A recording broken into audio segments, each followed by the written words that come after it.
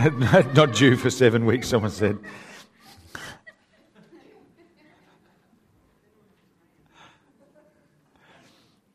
There's a person who really did well at school. I can hear that right now. A person who worked right to a deadline. C- average. You did better than me.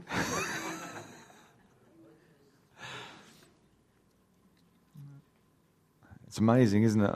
I didn't pass year 11, but I got into the police department. Well, what does that say?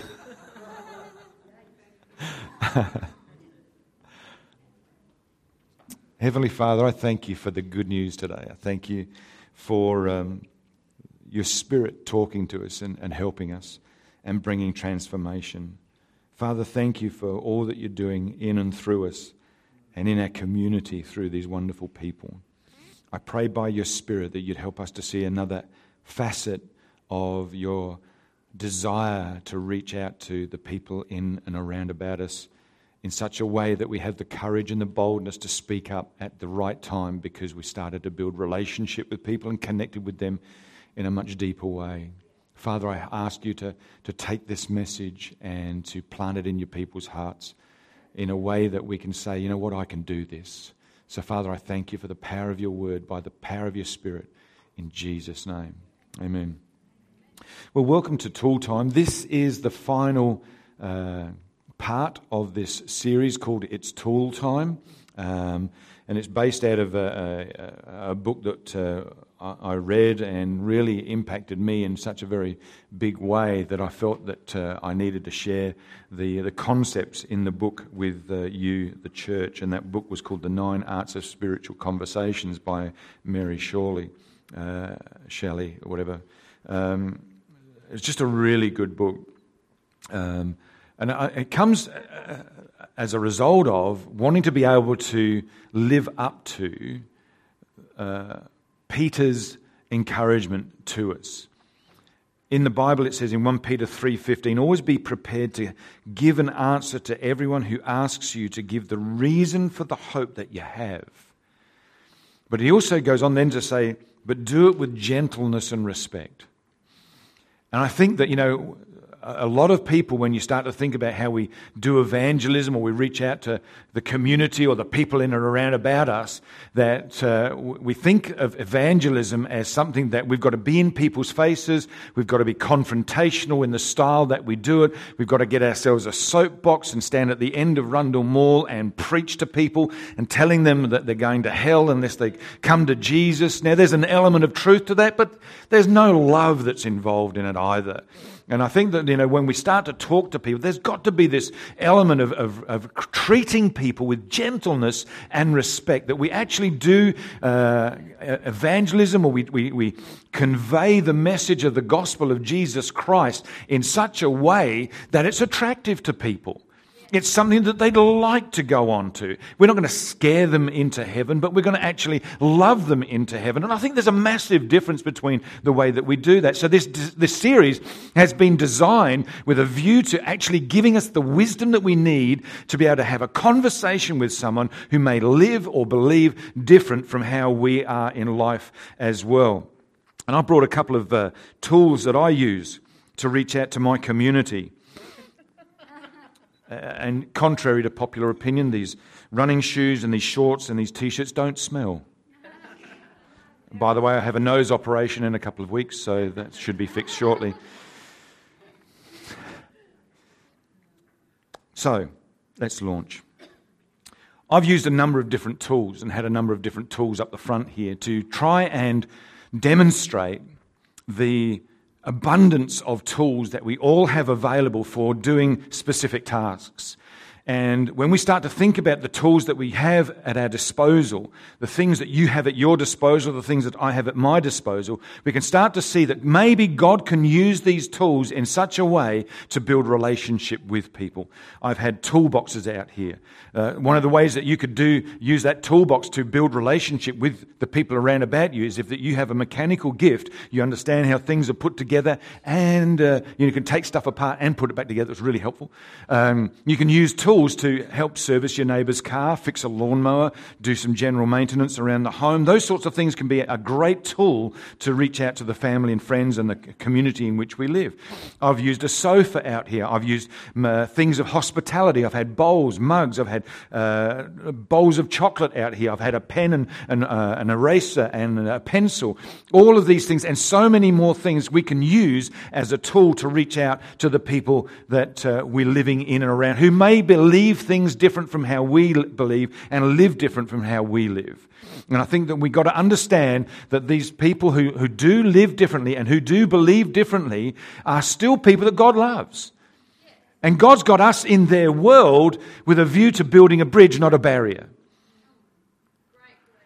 Oh, I thought so too.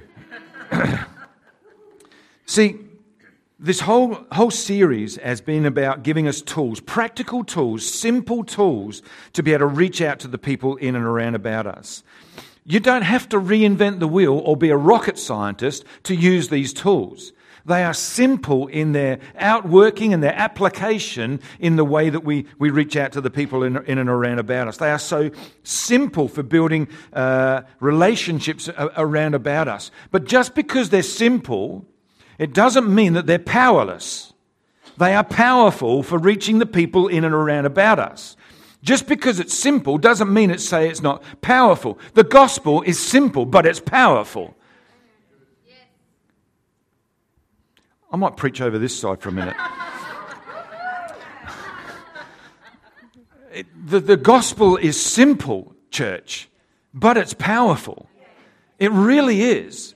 And if we can grasp this, I mean, how many things are simple in life? If you can get the mechanics of a golf swing down, it's a simple thing to do, but it's a powerful thing when you get your timing right and you launch the sucker down the drive of the fairway.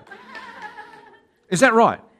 Okay, when you get a fishing rig set up like a paternoster rig, which is simply a sinker with a bit of a leader down the bottom, you've got your swivel, then you've got your sinker down the bottom, and you've got some hooks running off it. That's a paternoster rig. That's a simple rig, but when you put the right bait on it, it's a powerful thing to catch fish. Ask everybody else, not me, because I don't catch fish. When you get the mechanics down of a footy kick, it's a simple thing, but it's powerful when you connect with it and you launch the ball and you hit a teammate in the chest and they mark it. Isn't that not right? They're simple things, but they're powerful when we apply them right. And that's the whole premise and idea behind this series. Today we're going to look at the final tool that we're going to see in this series. And it's simply sharing our faith. All the other 8 tools that I've talked about have worked towards this point. We've talked about noticing, about praying, loving others, about asking good questions. We've talked about facilitating and hospitality. We've talked about serving together with other people, praying for people and things of that nature. All of those things have preceded the moment when we start to share our faith with others. All of these things have been working towards helping us to just share our faith. Have a watch of the video.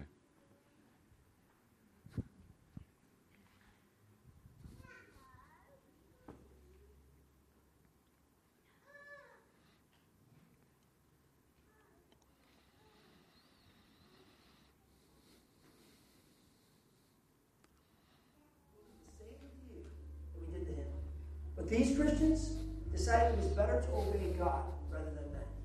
They literally could not help speaking in the name of Jesus, no matter what the cost. When's the last time an American Christian could say that? Probably not anytime recently. People who study the church now estimate that 97% of followers of Jesus have never led anyone to Christ. That's a sad number, but it doesn't surprise me. What is it with us? How do we become so impassioned about sharing our faith with others? Is it fear? Apathy? Lack of concern? Do our hearts even break for those people who are lost? Or do we just not care? Christians today seem so different than the Christians I read about in the Bible. There are all kinds of people in the Bible who are so amazed at what Jesus has done for them that they can't help but tell someone about it. Maybe the problem is we're just not all that sold out from the Christian way of life. Do we really believe that sharing our faith is sharing something amazing and valuable? One night I had to call a plumber in for a late night sink problem. So the knock came on the door, and there stood the plumber, a lady plumber. Her name was Agnes. She came storming into my house, under my sink, fixes the problem. She's wiping the sludge off of her arms, writing my bill. And I just had to ask her, Agnes, how'd you become a plumber? I've never seen a lady plumber my whole life. Sir, I was born to be a plumber. Then she went on to tell me all the reasons why plumbing is the best way to live your life. Agnes was sold out for plumbing. When you believe in something, when it means everything to you, when it makes your life so much better, you want to tell someone about it. I have Christian friends all the time who tell me about their favorite restaurant, the most amazing vacation they've been on, their favorite sports team. They're so passionate about these things, they want me to feel some of that passion too. But these same Christians are shy about sharing their faith. I can only conclude that we aren't that excited about Jesus' life-saving offer. Or maybe we're just not sold out that Jesus' way is the best way. Whatever the reason, most of us would rather share our belief in the greatest burger we've ever had than share our faith in Jesus. I remember the first time I led someone to Christ. It was a girl in my youth group. She had grown up in the church and had recently made her profession of faith, which meant that she had stood in front of the church and answered a bunch of yes and no questions. Her parents were thrilled, her grandparents were beaming, and then she came to my office a few weeks later and kind of wondered what in the world she had done. That's when we talked about the difference between religion and following Jesus. I told her about my relationship with Jesus and how it made a difference in my life. And then she bowed her head and I helped her invite Jesus into her life. You're probably not a youth pastor. You probably don't have high school students seeking you out to ask you questions about your faith. So you probably think this story doesn't apply to you. Well, I disagree. I think it applies perfectly. This conversation didn't just happen out of nowhere. Over months and months, I had built a relationship with this girl through our youth group. I welcomed her, listened to her, wrestled with difficult questions, served together with her. And when she was ready, she trusted me enough to ask me about my relationship with Christ. Now she's 30, and her life is so different because she's following Jesus. I think we spent enough time talking about what's wrong with the church. Now it's time to get something right. And this is how we can start. By noticing those who need to be noticed. Welcoming them in. Wrestling with difficult questions alongside them. Serving them. Helping them to experience God's love in a tangible way. And with this foundation laid, we can ultimately share our faith with them. Inviting them to experience the amazing gift of life in Christ. It's not easy. Sharing your faith doesn't happen in an afternoon. Or a day. Or a week. Not really anyway. It means committing your time and energy and love and life to another person. Knowing that you have something very important to give. Jesus asks nothing less of us. Are you passionate enough about him to say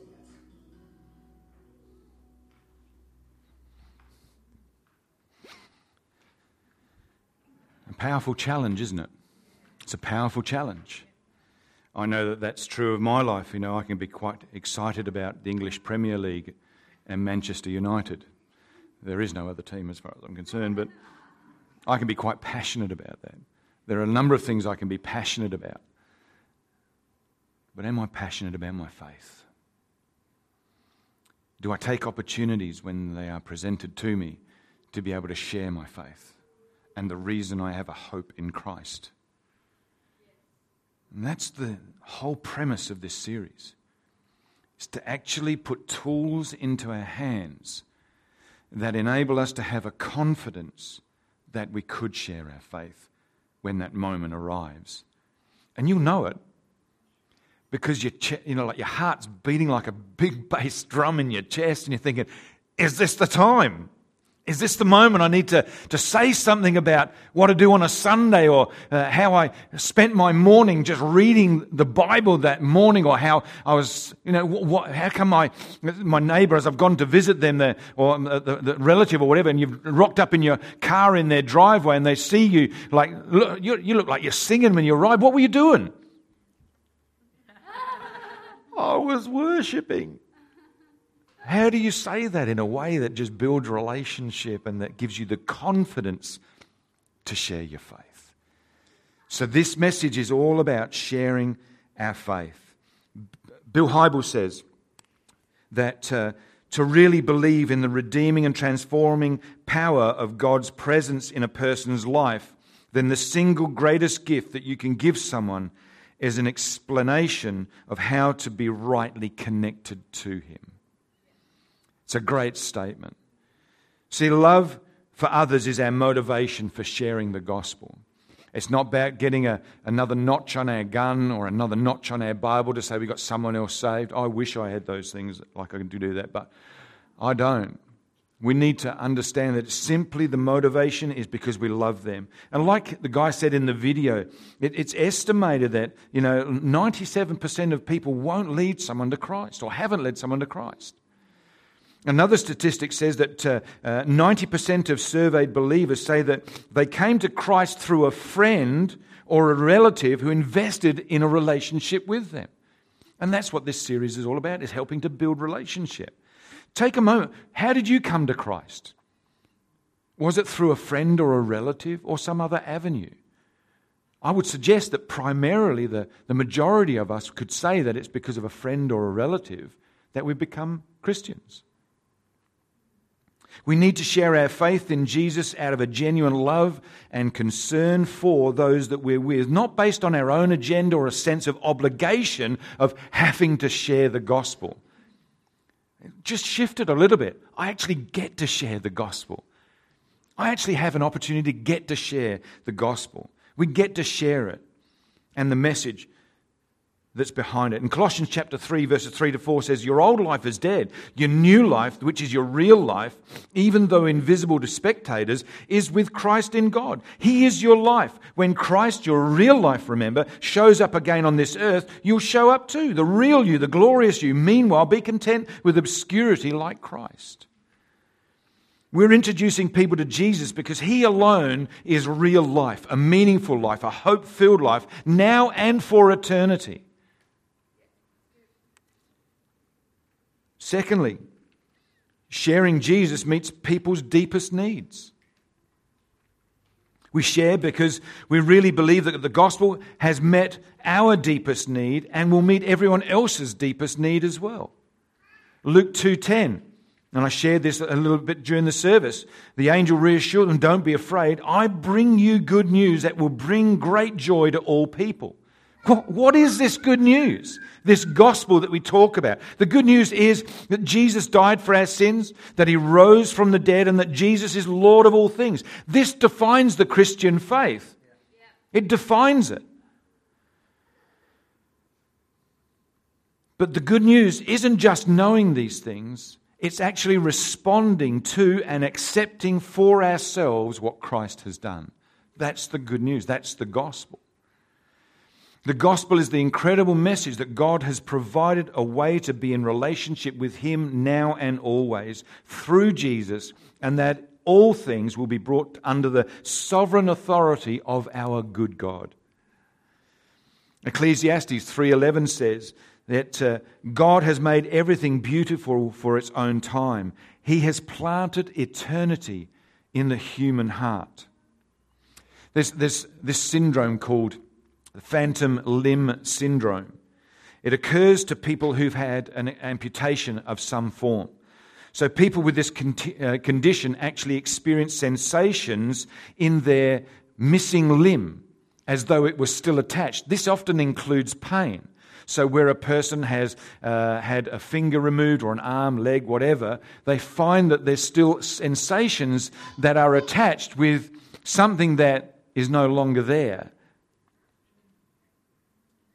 In a similar way, When we come into a relationship with God, our souls experience the pain of something that is missing from our lives.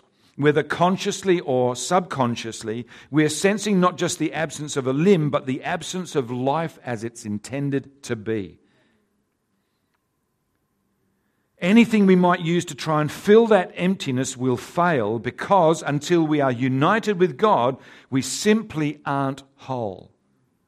There is something missing, and all of creation knows that, in particular people.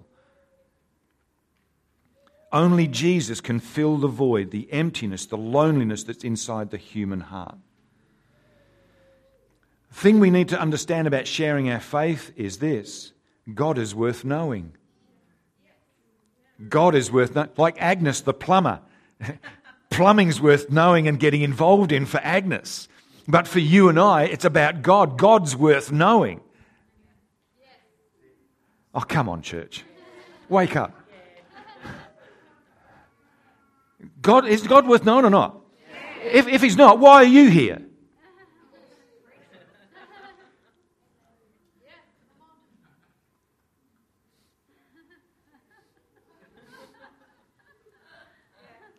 I'll rein back the frustration on that bit. Holidays, 7 weeks, it's okay. Here's the thing. God's presence is something we cherish and want to give away. We've experienced the value of forgiveness, of a new life, of having God a part of every moment. We found the pearl of great price, and the beauty and value of who He is dictates to us, or it says to us, I want to share this pearl of great price with the people around about me. In 1 John 1 verse 1 it says, we proclaim to you the one who existed from the beginning, whom we have heard and seen. We saw Him with our own eyes and we touched Him with our own hands. He is the word of life. See, notice John, this makes, what makes this...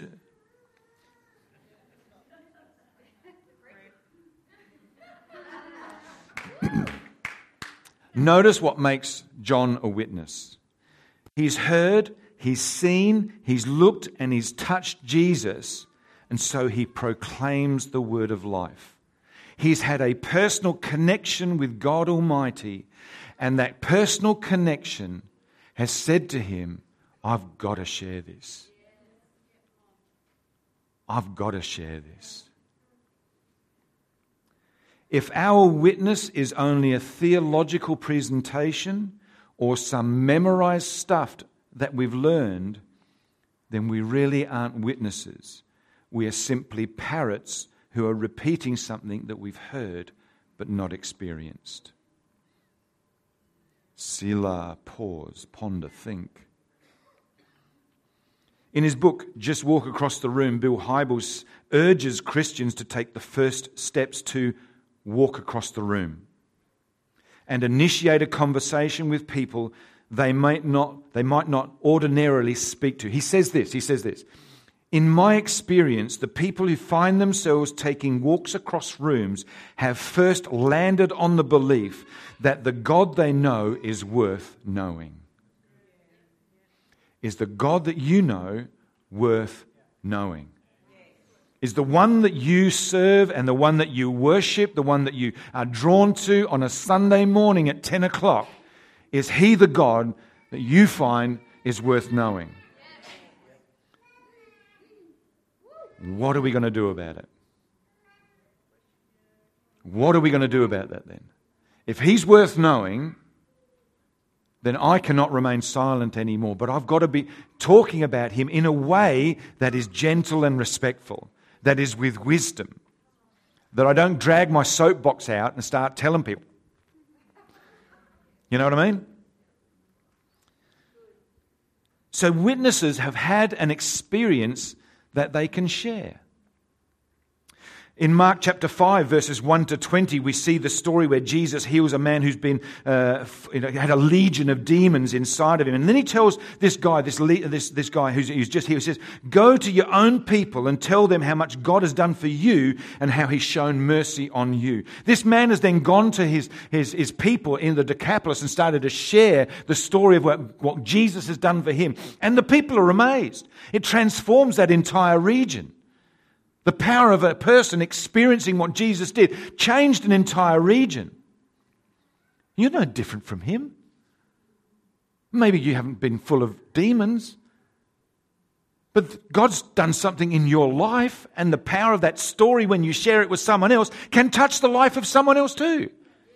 And there can be a chain reaction where suddenly someone says, well, tell me more about this Jesus that you've got. Well, now you've got some tools that you can actually start to say, you know what? Pastor Gary preached this Tool Time series, and I've got some things that I can do and I can enact in this conversation I'm about to have. In John chapter 4, verses 39 to 42, as Jesus talks at length with the woman from Samaria by the well, many Samaritans from that town believed in Jesus because of the woman's story about her experience with Jesus, of meeting him. And then many became believers after hearing Jesus for themselves. Neither the man who was delivered from demons nor the woman from Samaria had any training or discipleship. They simply told others about the amazing encounter that they had with Jesus. They didn't spend 4 years at Bible college to be able to share their story. It's just like you, when you go to a restaurant where you go to maybe a sporting event or you go to a family function and you're having this amazing time, you have no problem talking about it. I'm not trying to make people feel guilty. I'm just saying that there's a difference here somewhere. And we've got to drill down on some of this stuff. Why am I reluctant to share my faith? I bet you guys are glad I'm going on 7 weeks holidays. Has God touched your life? And who needs to hear that story? So here's the power of a story. The power of a story is fantastic. It's the power of a testimony, the power of your experience, your connection with God is a powerful story. Think about the best sermon that you've ever heard. Can I suggest to you that it's likely that the message that most impacted you was attached to a story that the speaker said as part of their message that really connected with you? It was the story that was the hook that just nailed you for that message. For some reason, the story that the person told in the message connected you in a powerful way with the truth that was being explained at that time, and it touched your life. Many times, Jesus used the power of a story, a parable, with his disciples and the crowds. It was a powerful thing. It helped them to connect with the truth that he was trying to convey to the people, and it made it real for them. The power of a story. At 14 years of age, I had an experience that deeply affected me. Up to that point in life, I'd had 2 experiences with the police. Both were positive. The first experience as a small boy, I was robbed of my marbles as a child. Seriously. You separate from me from my marbles, I'm going to call the cops. Well, actually, my mum called the cops. And the policeman came. This is in England, by the way. It's an old English Bobby. Evening all. What's going on here then? Hello. Whatever you then. Oh, sorry. Wrong one. Policeman went, saw this guy that bashed me, got my marbles back. I was happy. Don't separate me from my marbles, all right? In my teens, my brother and I, we both had motorcycles. I'd like to tell you that we had our licenses, but we didn't. We were riding our motorcycles on land. I'm not sure we had permission of the owner. And we were doing the wrong thing, and like as soon as you see the police, you bolt the other way on your motorbike. That's just how it was. Can I be real with you? You've probably all got stories about... Oh, maybe you haven't. Okay. We saw this policeman on his motorcycle coming, and we bolted, and my chain snapped. On my motorcycle. I'm stuffed. I'm going to get caught. Policeman rides up to us, and he just really casually, he says, guys, you shouldn't be riding here. And we knew we were done. I knew I was done. And he says, what's the problem with your bike? And I was like, I've done my chain. And I would have been, I don't know, maybe 12, 13 years old. And he said, all right, no worries, just stay here a minute. He rides off. 10, 15 minutes later, he comes back. He's bought me a new link for my chain at his own expense, and he fitted it for me. He said, guys, don't ride here. Find a place where you can ride, do it properly. See you later.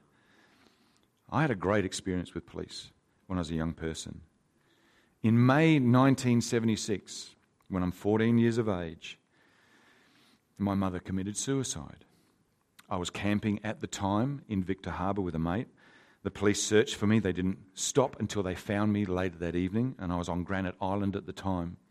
And I remember them going from the different people that were fishing on this particular jetty on Granite Island, and they're saying, are you Gary Leach? And are you Gary Leach? And I'm thinking, this can't be good. He's looked down to where we are, and he says, are you Gary Leach? And I said, well, I might be. Really depends on what you want him for. And one thing leads to another. He said, look, we've got to talk to you back at the station.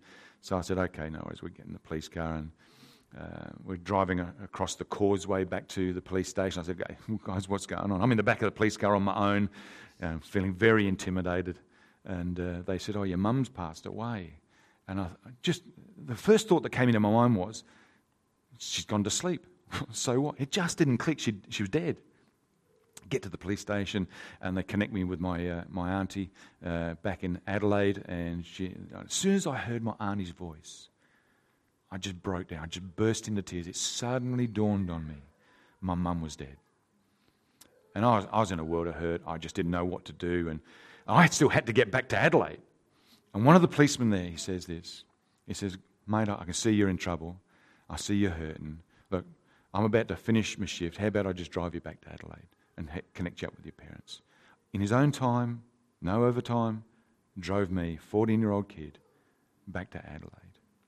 Is it any wonder that 3 years later, I joined the police department because I wanted to do for someone else what had been done for me? See, this is the power of a story. Because what has God done for you? What has someone done for you in your life that you want to replicate for someone else? The freedom, the peace, the healing. What is it that God has done in your life that you now feel that you need to share with someone else? It's the power of a story. What you've experienced, you want to do for someone else to make it real for them. So how could we share our story with others? We don't usually get numerous opportunities or unlimited time to share our faith with people around about us. So let's consider it a privilege when it does happen. When that person suddenly says to you, you're different. Why are you different? That's a privilege at that moment that God has opened a door. The Holy Spirit has shown up in a moment where you get an opportunity to share. So how do we do this? How do we share our story with the people that we're walking with? Well, here's 4 simple guidelines that I pray that will help you. Number 1, for goodness sake, be brief. Be brief. Like just 30 seconds. It's an elevator story. Do you know, if I say it's an elevator story, do you understand what I mean? In the time it takes you to get from the ground floor to the 6th floor, that's how long it needs to be that you tell your story for. It is not War and Peace. War and Peace is probably a great story, but I've never read it because it's so long. I tried to watch the series on TV. That was too long. Jane watched it off.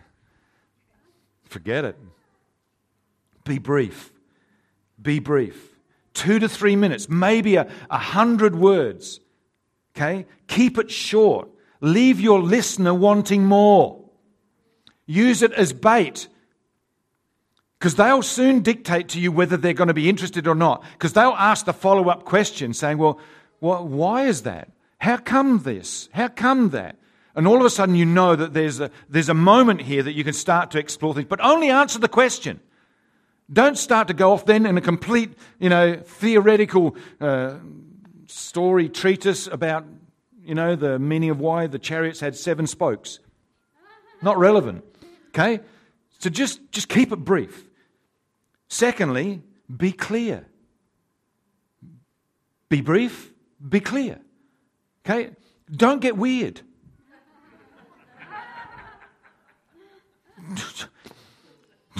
They do not need to know your weird story. When they're a part of the church and have been for 15 years, then you might be able to share that story with them. But not right now. This is the moment where you don't need to weird them out. This is the time where you just need to be clear. Okay? People don't usually have the tolerance or interest to make sense of things that might have had great meaning to us, but are hard to understand and can quickly categorize us as a religious nut. Don't go near that Gary bloke. Weird.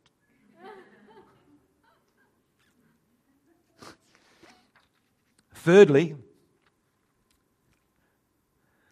use common language. Just normal everyday speak. Don't just break out into King James. just don't. Don't use Christianese. It was by the blood of the Lamb that I got saved. If you'd like to make a donation to my ministry right now. Sorry. Get behind me. Tell the story in such a way that it's understood by Christians and non-Christians. Okay? If you have to use words that we don't think might resonate with the person that we're talking to, then define casually within the conversation what you mean. So as an example, just simply say, it might be that part of your story is that you're just saying that, you knew that I realized that my problem was sin. So what I mean by that is I did wrong and I lived selfishly. And I knew that God was the only answer to help me overcome that. So you've told them that you're living, like you realize now that you're living in sin, but you've explained it in a way that just helps to build a bridge, not a barrier. Just use simple, everyday, common language. And lastly, fourthly, be humble and sincere. Be humble and sincere. That means that we don't crack out our soapbox. I mean, if I had the means of inventing for some people how I could actually crack out a soapbox from a wallet in 30 seconds, I'd have the greatest invention for so many different people. You just flick open your wallet, there's a soapbox. We're ready to rock, you know what I mean? We're not arrogantly telling people everything that's wrong with their life. In humility, we're saying, this is what God did for me. I recognized the place that I was at, and I knew that there was no hope for me, but God changed my life. Christians can come across as superior, as arrogant, self-righteous. It's one of the reasons I don't have Christian stickers on my car is because sometimes I don't drive like a Christian.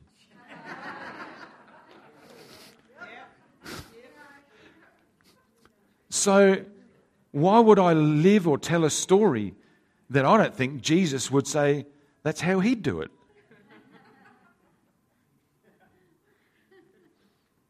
It's important for us to understand the main difference between people who have found a relationship with Jesus and those who haven't. Christians know that they're sinners in need of someone to save them, which means they recognize their continuous need for him.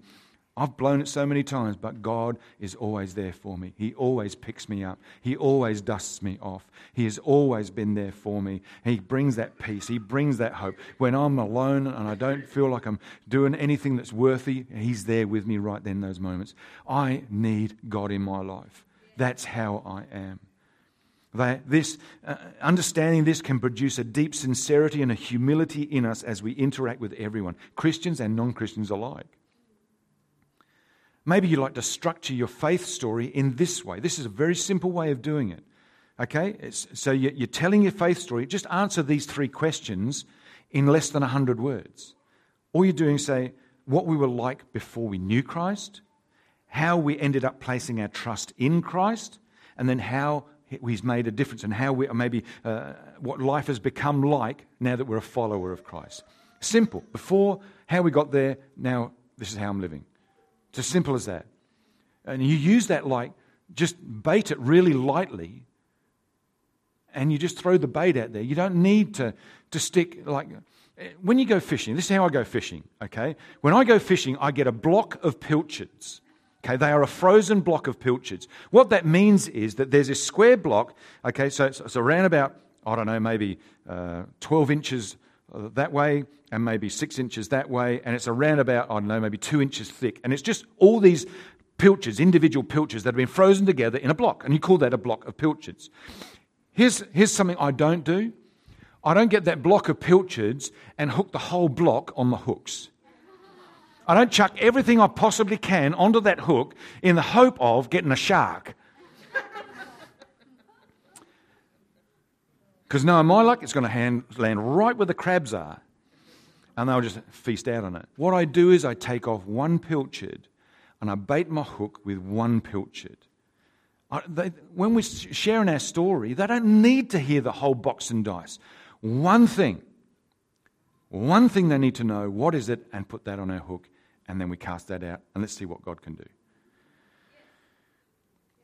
When we think of sharing our faith, we often think about a certain formula, certain truths people need to know, or a certain prayer that they need to pray.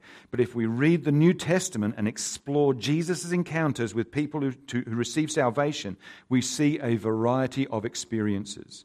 In Matthew chapter 9, verse 2, 4 friends lower a paralyzed man down through the roof. Jesus sees their faith, and then he tells the man that his sins are forgiven. This guy experienced that.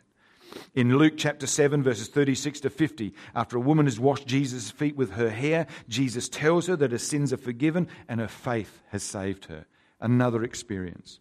In Luke 23, verses 42 to 43, the thief next to Jesus on the cross simply asks Jesus to remember him when he comes into his kingdom, and Jesus says he will. Someone else did that. As in all of these accounts, what if people come to know Jesus in a variety of ways, and our job is simply to be available in the conversation.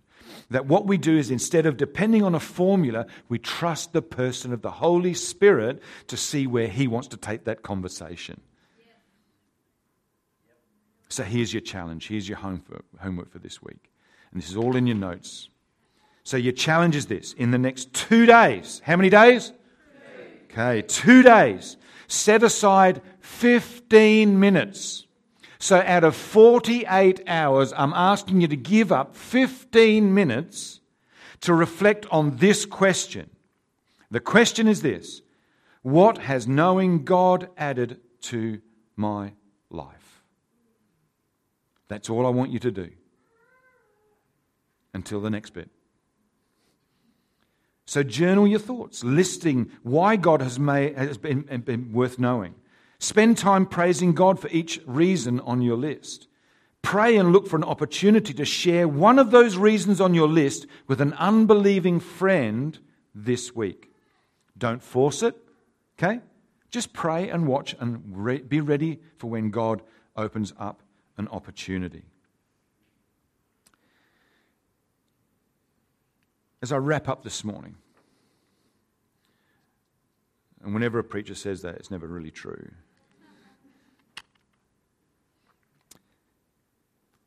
All of these tools that I've spoken about in our series are not something that we have to add to our already full calendars and to-do lists. They are simply a way of engaging with the people around about us in what we're already doing. I've got my running shoes, my shorts, and my top at the front here today. I was already running at the park run when I suddenly realized that it was an opportunity to engage with the people in my community. So I now use the 15 minutes before the park run and the time after the park run, generally to get my breath back afterwards, but to stand around and talk and engage with the people that I know are watching me. They are watching me, and I know that they're watching me because they tell me that they're watching me. Because they come up to me and they say, I almost got you. I almost got you. They're in my age group, 55 to 59 age group. And they say to me, I've been watching you. I almost got you this time. Or they'll say, I saw your shadow trying to catch me, and I had a little bit of a speed burst because I knew that you were coming and I heard you. It's usually going,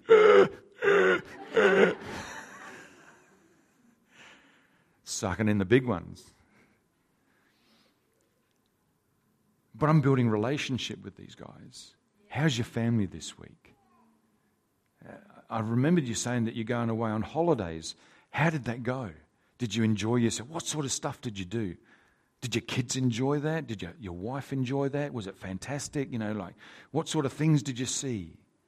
Well, what do you do for a job? I'm a microbiologist. Whoa. How did you get into that?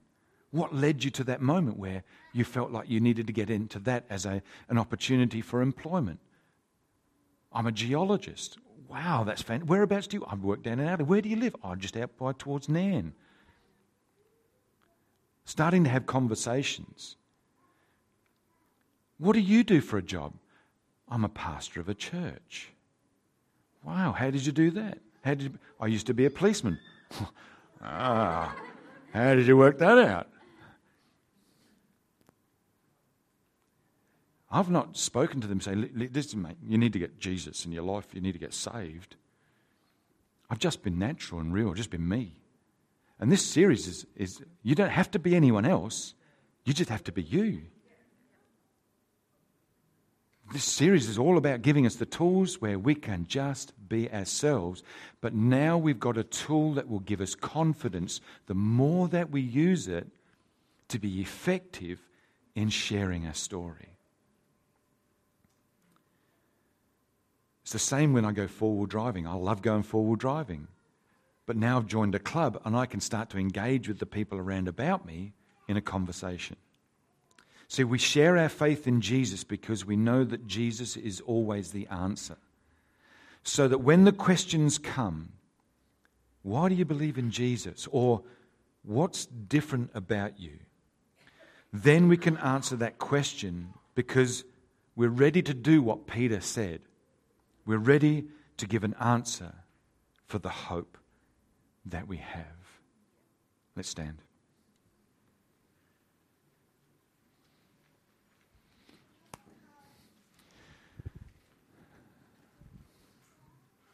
Heavenly Father, I thank you for the power of your word today. I thank you that you have given us the tools that we need to be able to engage people in and around about us in a very simple but possibly life-changing conversation that will open up a door where we can share the reason that we have a hope in you. I pray for us all that in these coming weeks and months ahead, that we would have more and more opportunities to be able to share with others around about us in a very simple, real, humble way, with gentleness and respect about the hope that we have in you. Heavenly Father, would you create opportunities this week with our family and friends, with our neighbours, with the people that we meet in and around about us. Help us to notice people and to engage them in a low-key, very relaxed conversation. Father, I thank you for your people today, having that confidence to see greater effectiveness and fruitfulness in being able to share the gospel with people, that we could walk across the room because we know that you are a God who is worth knowing. Help us to do that. Help us to be real. Help us to get the confidence and that boldness, that courage that we need to share our faith with the people around about us in Jesus' wonderful name. Amen.